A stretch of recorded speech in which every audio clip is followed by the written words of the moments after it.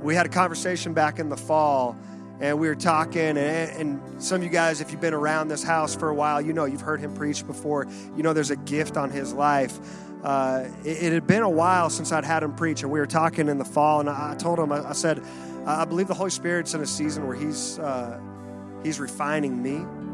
And one of the things he wants to teach me in this season is don't bring anyone else in to preach unless I tell you to bring them in to preach. And so I told him, I said, just be patient.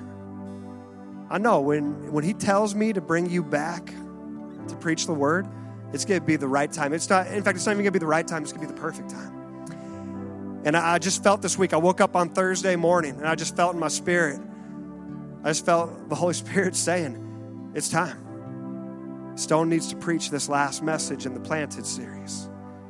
Because his life right now, you can cheer. You can cheer. We're not cheering the man. We're cheering what the Lord, what the Holy Spirit, what he's been doing in his life. I don't know how long you've been around this house, but you can see the fruit coming out of this young man's life in this season because he's chosen to stay planted. His life is a testimony of what happens if you'll stay planted in the hard seasons, when the storms come, when affliction just seems to keep popping up week after week. If you'll stay planted and patient and endure, and the fruit that is produced in those seasons, it's incredible. It's everlasting. It's eternal. And so I just woke up and I felt the Holy Spirit dropping that on me. And he just said, there's nobody with a better testimony right now that needs to share my word with my people. Because his life is a testimony right now of what it means to stay planted. And so if you would you just, let's honor what God is doing in this young man's life. Would you just stand and honor Stone as he comes up here? We love you, man. Let's pray. Father God, we just thank you for the work you're doing in his life. And we thank you for the word that you've given us. Your word is anointed. Your spirit flows through every page, every letter. And we just pray and believe right now that the word you have, that you're using him as your mouthpiece in this season, that it's a powerful word. I pray that we would be ready to receive it, that we'd be hungry to receive it, that it would change us, that it would transform us, that we would not leave this place the same as we walked in today. We love you and we praise you, Father. In your name we pray. Amen. Amen. Thank you.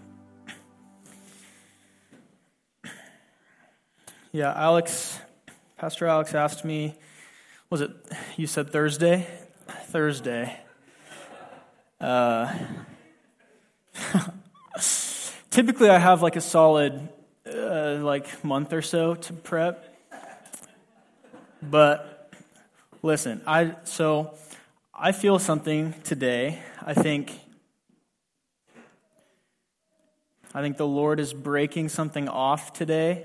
I think he's transforming this house today. I think he's doing a work that we haven't seen before, not just in this house, but in the church, the global church. And waking up this morning,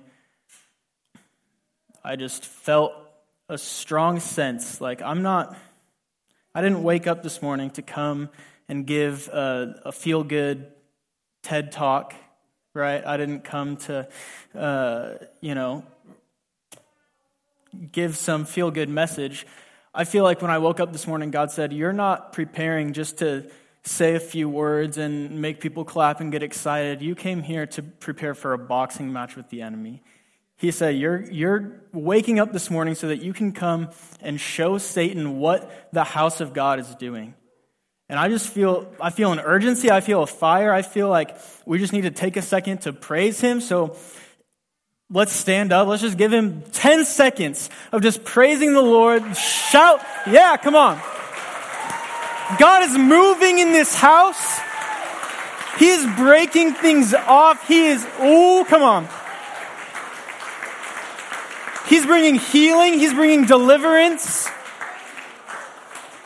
Come on. God is not building a house that comes just to hang out on Sundays. He's not building a club. He's not building a corporation. He's building an army. And today I want to encourage us and teach us how we can step into what he has for us. So we're going to start in Leviticus chapter 19, verses 23 through 25. It says, when you come into the land, that being the promised land, this is God speaking to the Israelites about to enter the promised land. He says, when you come into the land and have planted all kinds of trees for food, then you shall count their fruit as uncircumcised, or other translations say unholy. So you're coming into the promised land. It's a good land. You have good trees, good seeds, but the fruit is unclean to you. It shall not be eaten. Verse 24, but in the 4th year, all its fruit shall be holy, a praise to the Lord. And in the 5th year, you may eat its fruit, that it may yield to you its increase. I am the Lord your God. So I was researching. I'm not much of a, what do you call that, an arborist? Someone who does stuff with trees? I'm not much of an arborist, but so I was looking up, I was like, why is this specifically just some rule God came up with, or what's the point of this? Why is the fruit unclean? So I looked up, this comes from Nelson Tree Specialist. This is a quote from some secular source just about growing fruit trees. It says, most fruit trees don't start producing edible fruit until they are around 3 to 5 years old. How old is Revival? 3 years. Come on, 3rd birthday coming up next month. The Lord wants to produce mature fruit in this house. I'm feeling it. Come on.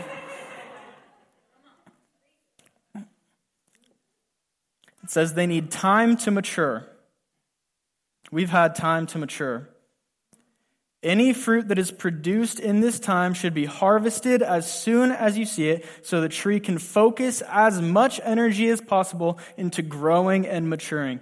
The Lord is taking this house, He's taking His church into a period where He wants us to grow and mature. We're planted. We've been planted. We've been around a few years now. God's saying it's time to stop just focusing on being planted. You're planted now.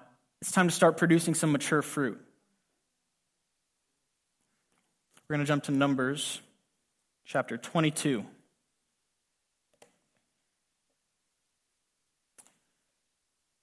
Start verses 1 through 6.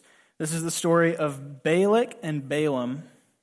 Some of you might recognize this story from the donkey that starts talking. We're not going to talk about that part today. But, so what's happening in the context of this passage, the Israelites are in the wilderness. They're going around the wilderness, and they start defeating all these surrounding nations. Right? They're wandering around waiting to enter the promised land, and there's these different nations that come against them. There's the Amorites, and they defeat the Amorites. And then there is Bashan and King Og. Israel defeats them. So then they come up to Moab. And this guy named Balak, he's the king of Moab, and he starts freaking out, right? Because Israel had already defeated 2 of these big other nations, and he's saying, all right, I need to figure out what to do so that Israel doesn't destroy my nation as well. So, Numbers 22.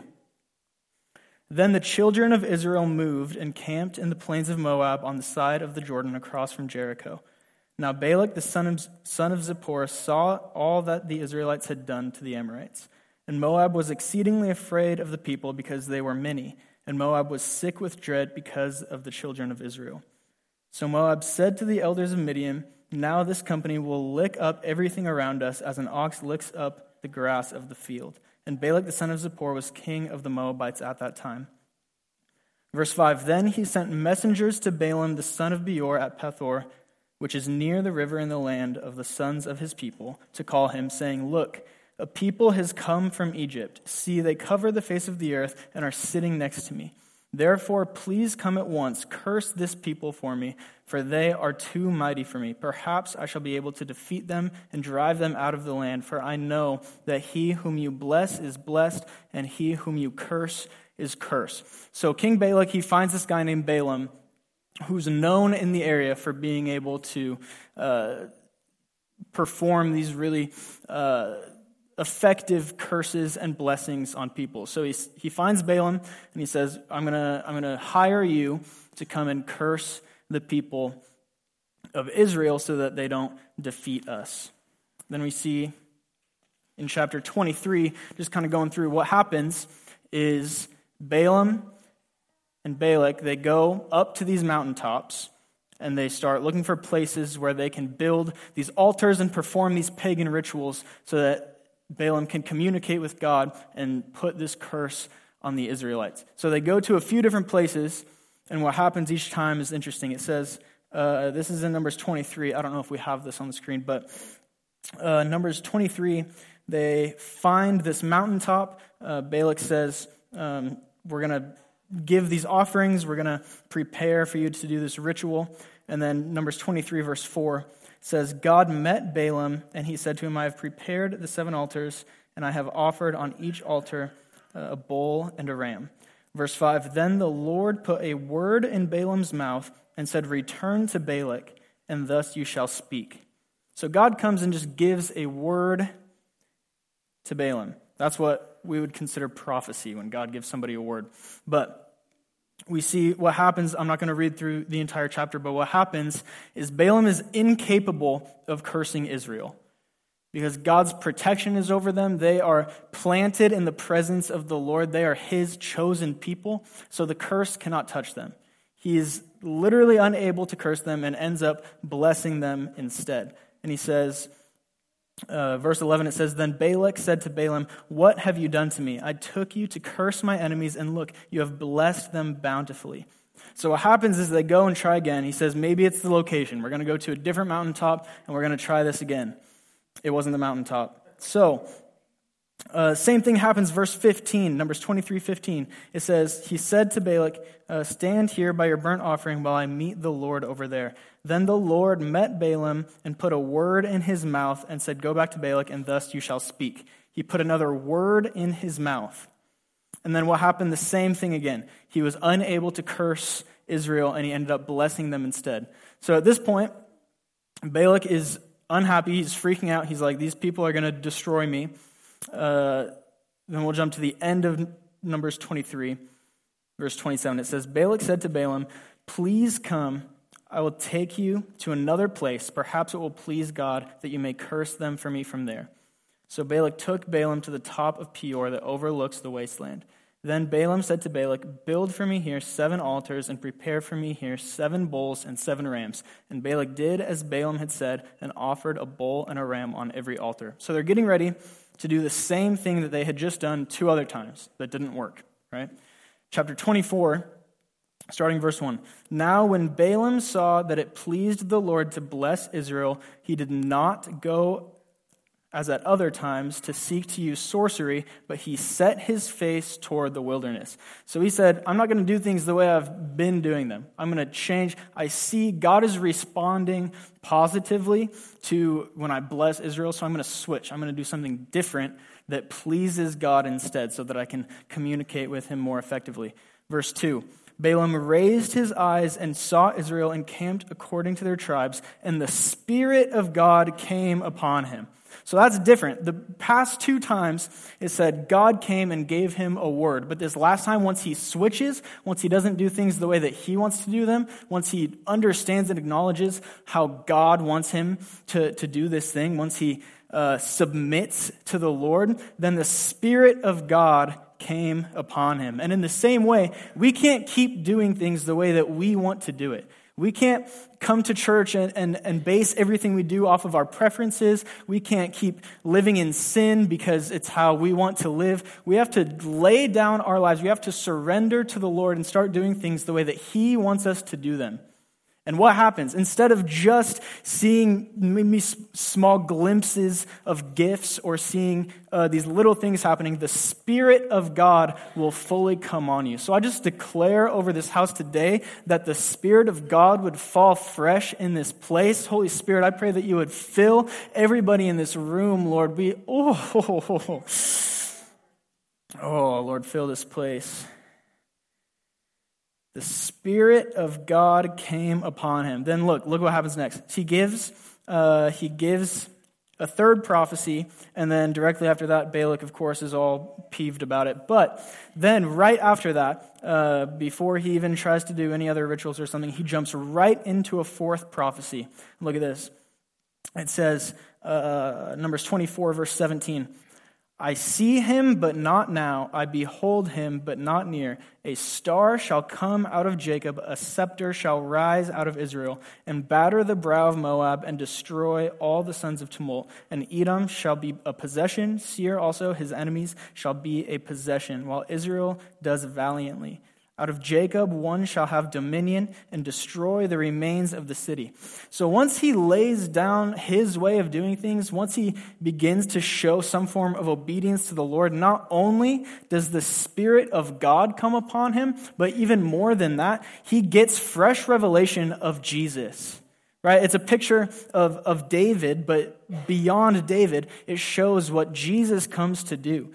He is a star and a scepter. He's going to destroy all of the enemies of God's people. So if we keep living the way that we want to live, if we keep going from place to place, if we keep uprooting, we're going to continue in a lukewarm Christianity. God has so much more for us than what we're living out when we choose to live based off of our preferences. God wants to build us up. God wants to start producing mature fruit in our lives, and the only way to do that is to lay down our preferences, to lay down the way that we want to do things, to get planted in the house, get planted in the presence of God, surrender to Him. The Spirit of God will fall fresh on us, and we'll get revelation of Jesus. How many of us go day to day and we get so upset? We're like, why is God not speaking to me? We say, why do I not have any revelation of Jesus? Why do I feel like God is so far from me? Maybe it's because of the way you're living. Maybe we're living in sin and we're constantly running away from God, right? And I know that's not a fun thing to hear, but listen, the only way we can draw nearer to the Lord, the only way we can start producing mature fruit is if we just choose to finally make that choice to surrender. Right? Salvation in a relationship with Jesus Christ does not come from just a one-time prayer. It comes from a daily choice of taking up your cross, dying to yourself, and following Him.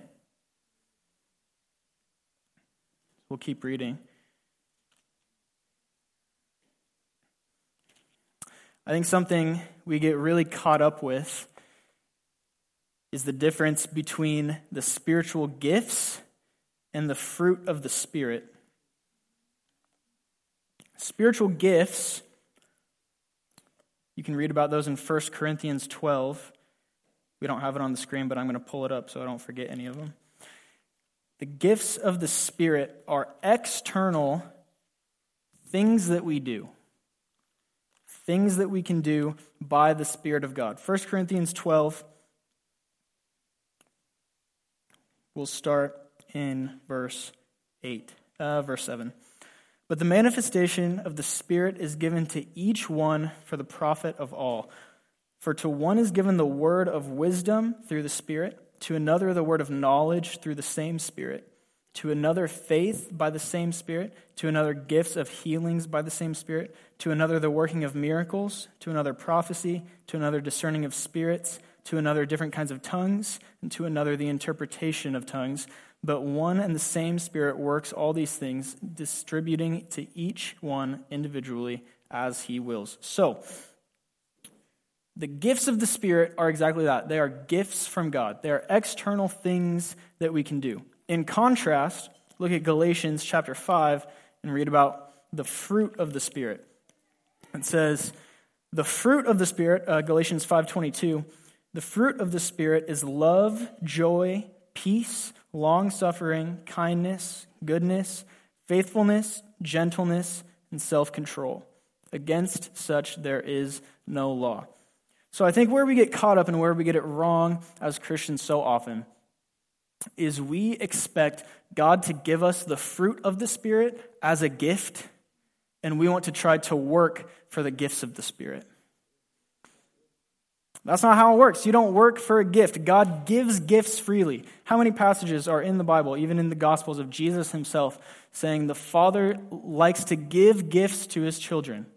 He wants to give freely. We don't have to strive for the gifts of the Spirit. Of course, it's something you have to develop. It's something you have to, once you receive it, continue working on and developing. But then we expect God to just give us the fruit. Fruit is not a gift. Fruit is something that needs to be cultivated. It's something that needs to be grown. It's something that needs to be matured. We can't keep going through life mad at God because he's not just giving us fruit. And we tend to want, it goes back and forth, but we tend to want the gifts more because that's what makes us look good, right? Because it's outward things that we can do. And that's why you see so much abuse of spiritual gifts, because there's all these things people just want to look good. They get caught up in their pride and say, look what I can do. I can speak in tongues. I can prophesy. I can heal people. I can perform miracles. But God gives those gifts to people as he sees fit. What did it say in 1 Corinthians 12? It says, the same Spirit works all these things, distributing to each one individually as he wills. So God's going to give you the gift that he wants you to have. But for the fruit of the Spirit, all Christians are supposed to have all fruit. Notice it doesn't say fruits of the Spirit. It's the fruit of the Spirit. When we give our lives to Christ, we should see all of them start to manifest in our lives. And it's not a gift, it's something you have to work towards. Right? And God can do whatever he wants. He can develop a fruit of the Spirit within you easily and quickly, but we have to understand we can't keep being mad at God and frustrated with him and keep just living this life of expectancy that God is just going to drop the fruit of the Spirit on us. He wants to develop mature fruit, which means we have to work, we have to lay our lives down and continue to follow his leading, follow where the Holy Spirit is guiding us so that that fruit can mature. Because what did it say back? Oh, I'm going to go back. Leviticus, that first passage, Leviticus 19, it said, if I can flip there, Leviticus 19, you shall count the fruit. So when you come into the land and you have planted all kinds of trees for food, then you shall count their fruit as unclean or uncircumcised. 3 years it shall be as uncircumcised to you. It shall not be eaten. We have this fruit, or we have gifts that we think are fruit, and we're mad because they're not getting accepted, they're not maturing, they're not growing. But God's saying you have to remain planted. You have to continue developing. If you uproot, that timer resets. And this isn't a literal 3 to 5 years. It's not when you give your life to Christ, there's a timer until you start to develop these fruits. It's about spiritual maturity. God wants to build us up in spiritual maturity so that our fruit isn't in an unclean space. It's not something that can't be eaten. Because verse 24, in the 4th year, all its fruit shall be holy, a praise to the Lord. So listen, verse 24 says, before you even worry about other people, before you even worry about trying to make yourself look good or trying to show your fruits to those around you, first and foremost, you have to give it to the Lord. Right? Same with, we talk a lot here about giving. We have to give not just financially, but we have to give everything that we have to God first.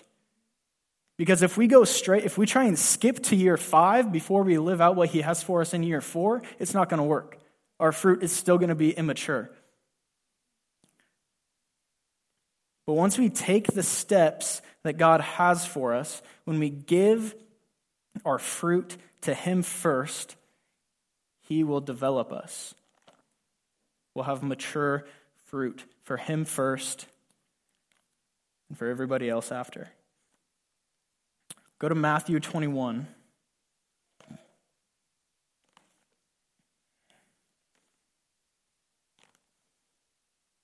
Verses 18 through 22.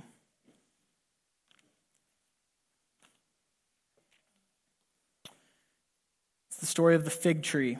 Verse 18. So this is Jesus. He says, it says, now in the morning, as he returned to the city, he was hungry. And he being Jesus. And seeing a fig tree by the road, he came to it and found nothing on it but leaves. There was no fruit. And said to it, let no fruit grow on you ever again. Immediately the fig tree withered away. And when the disciples saw it, they marveled, saying, "How did the fig tree wither away so soon?" How did the fig tree wither away so soon? So Jesus answered and said to them, "Assuredly I say to you, if you have faith and do not doubt, you will not only do what was done to the fig tree, but also if you say to this mountain, 'Be removed and be cast into the sea,' it will be done. And whatever things you ask in prayer, believing, you will receive." Now it's important to understand the context of this passage. Jesus comes into Jerusalem at the beginning of Matthew 21, and then from then on, he's talking about his authority. He is showing and proving his authority. And then he goes on to talk about preparing for the second coming. He says, "Let no fruit grow on you ever again." And then verse 20, when the disciples saw it, they marveled, saying, "How did the fig tree wither away so soon?" I texted Alex a while ago, and I'm going to pull it up right now and read to you what the Lord gave me. I was praying for the church, and God dropped a verse on me that I think perfectly fits with what we're talking about right now.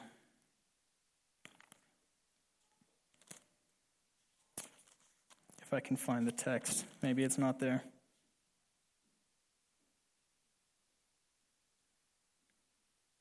All right. 1 John 2:19.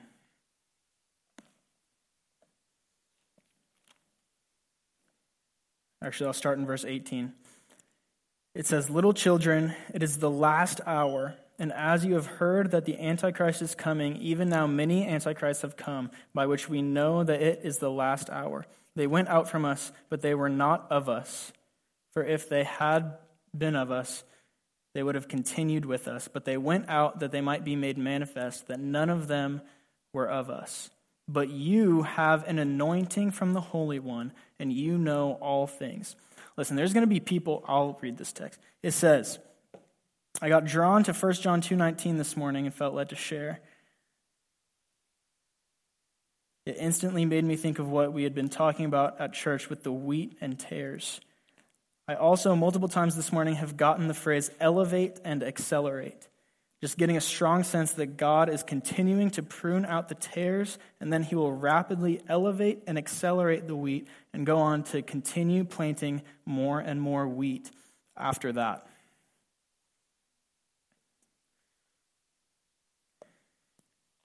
It says they would have continued with us, but they went out. Whether it's other people or things in your own life, God is going to prune.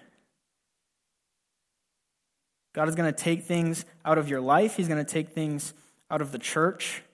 Well, look, verse 20, it says, "But you have an anointing from the Holy One, and you know all things." So it doesn't matter what gets taken out of your life. The Lord knows what needs to get taken out of your life, but he also knows that you have an anointing. He's given you an anointing. So it doesn't matter. It doesn't matter. God's going to take things out of your life. He's going to take people out of your life. He's going to take habits and sin out of your life, and it's going to prune you, and it's going to hurt. There's going to be tares that you thought were wheat that are going to get lifted up and uprooted, and it's going to hurt, and it's going to be painful, and you're not going to like it. But the Lord has anointed you from the Holy One and wants to build you up to produce mature fruit within you.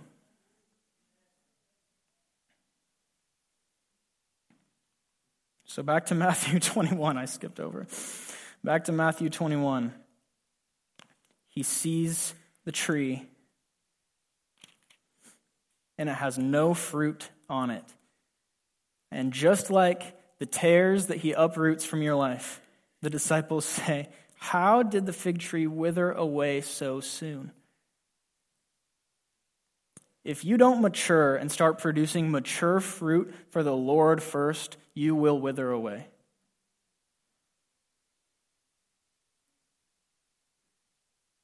When Jesus returns, when he sees you, When he sees you as a fig tree, is there going to be fruit, or will there just be leaves? I'm going to finish up with 1 Timothy 4:12. Band, you guys can come up. 1 Timothy 4:12. This is one of my favorite passages.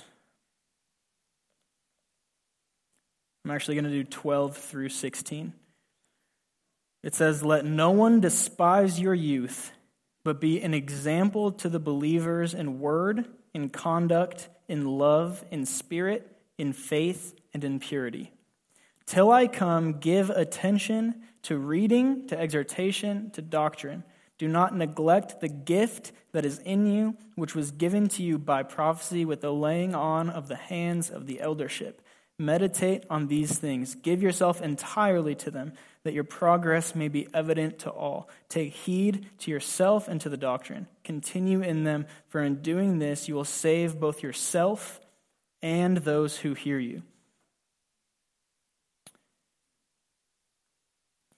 Now that passage has been a really important passage to me for a long time as a young pastor.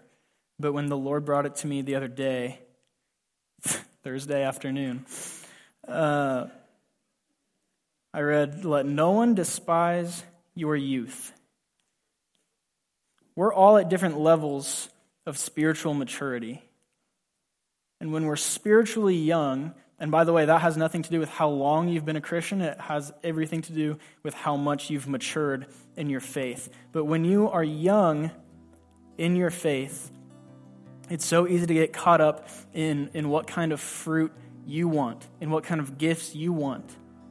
But what does it say? Be an example to the believers in word, conduct, love, spirit, faith, and purity. Till I come, which, by the way, that's Paul. The I is Paul. But what if we replaced Paul with Jesus? Till Jesus comes, give attention to reading, to exhortation, to doctrine, and be an example to all believers in word, conduct, love, spirit, faith, and purity. Don't neglect the gifts that he has given you, which was given by prophecy and laying on of hands. Meditate on all of these things. Give yourselves entirely to them, not to what you want, not to what other people want. Give yourselves entirely to them, that your progress, that your maturing may be evident to all. Take heed to yourself and to the doctrine. Continue in them, and if you continue, what happens? In doing this, you will save both yourself and those who hear you. Your testimony is powerful. Your testimony has the power to save those who hear you. If you allow yourself to be matured, if you allow the mature fruit to be produced by the Lord in your life. And as I was reading that passage, it just made me think about my own story, where I've been, my faith journey. When I first started in ministry, I was, I think, 18 years old, and it was a rough start to ministry. There were difficult transitions. There were people that didn't like that I was on staff as a teenager. I had people leave the ministry who said, "I will not serve under somebody that young." And it built up a lot of insecurity within me. It built up a lot of inadequacy within me. It built up just lots of negativity and lots of feelings like, is this what I'm supposed to do? And through the few years that I've been a pastor at Revival, the enemy has tried so hard to get me to uproot. He's tried so hard to get me to quit in ministry. There's been a lot of things that I've worked through myself. There's been hurt. There's been addiction. There's been just all sorts of really difficult things. And praise God, in, I believe it was November of last year, I went and saw our deliverance team, and that made a massive impact on my life. But directly after my deliverance, I went through something. I went through a really difficult breakup that was really hard for me. There was a lot of hurt on both ends. There were a lot of things that both of us did that were really difficult to work through. And through that whole experience, I had essentially undone everything that I did during my deliverance session. I invited so much of the enemy back into my life because there was so much hurt, there was so much pain, there was so much doubt in my mind that I was meant to be here, that I was meant to do ministry, all of those things. But during our 21-day fast, I was not anticipating doing a complete water fast for the whole 21 days, but God told me that's what you need to do. And I said, okay. So through that, God matured me in a way that I never would have anticipated. And for the first time in my life, through this 21-day fast and through just being as planted as possible, forcing my roots down as far as they could go in this house and in the presence of God, I experienced for the first time what it was like to have mature fruit. And right now in my life, I can say as a testimony that I feel the joy of the Lord in a way that I never have before.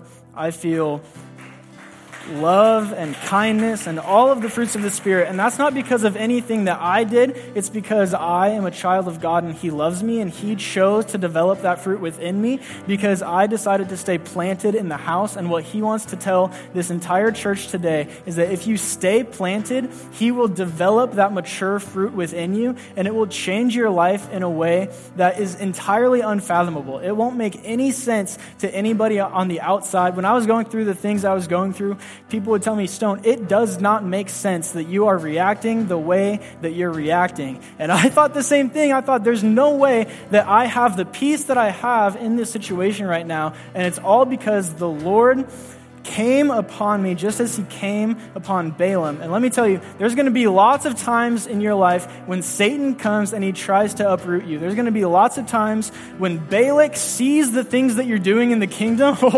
There's going to be a lot of times when Balak sees the things that you're doing in the kingdom of God and coming against the kingdom of the enemy, and he's going to go find a Balaam to curse you. He's going to find a Balaam to come against you. But if you remain planted, if you remain a child of God, under His authority, if you remain planted in the house, no curse can come against you. You will only receive blessings. He's going to build you up. He's going to see the mature fruit come to fruition in your life. And that's what He wants to do in this house. That's what He wants to do in all of you as individuals. So if that's where you're at, there's going to be a time at the end of service where you can come and receive prayer, receive the laying on of hands. And I would encourage you in this time to surrender, stop doing things your own way, and make the choice to start developing mature fruit in your life.